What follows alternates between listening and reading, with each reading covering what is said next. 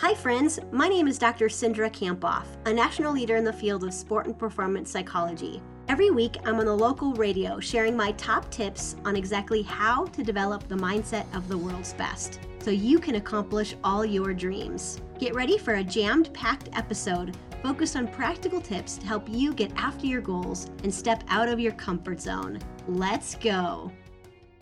Time to check in with Cindra Kampoff this morning. We have the ABCs of self-awareness. Cindra, start us off with a quote. I love this quote by Billie Jean King. She said, I think self-awareness is probably the most important thing towards being a champion. What's inspiring your topic today? Well, I've been thinking a lot about, what's the one thing that changes everything in terms of mental performance and mindset and people having and achieving success. And I think one of the things is self-awareness.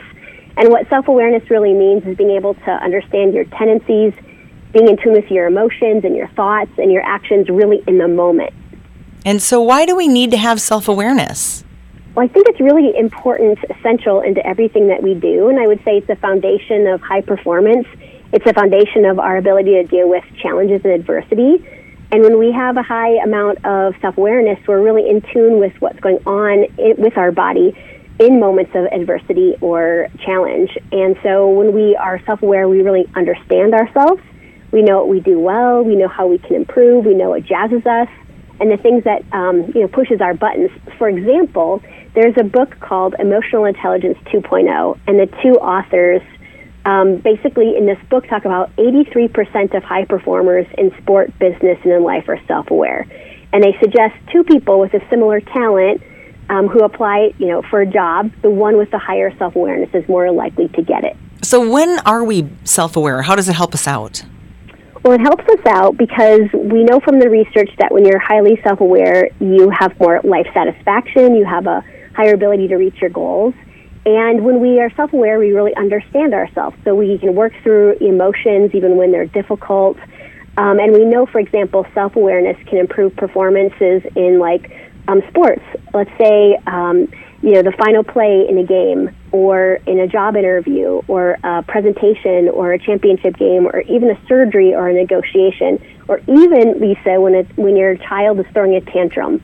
Oh, right. All of these moments, right, can be, we do better navigate through them when we're highly self-aware. So in your book, Beyond Grit, you talk about a method called the ABC of self-awareness. Can you tell us about what that is?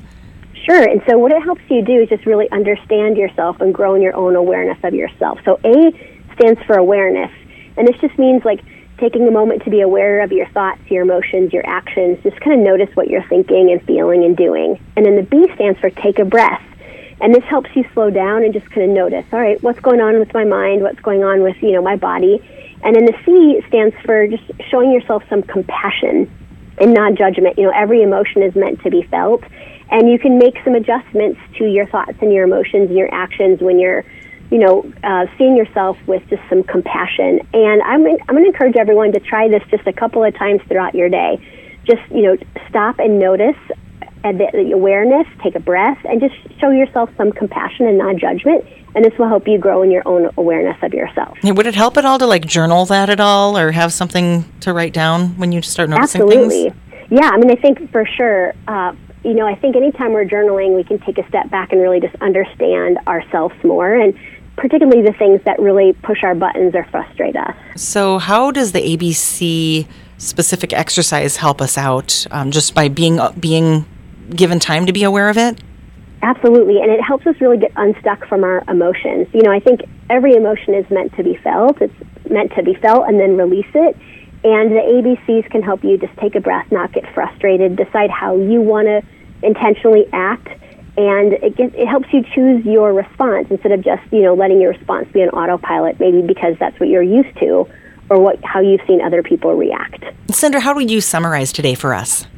You can use the ABC method to increase your self-awareness and change your thoughts and your emotions and your actions when you need it.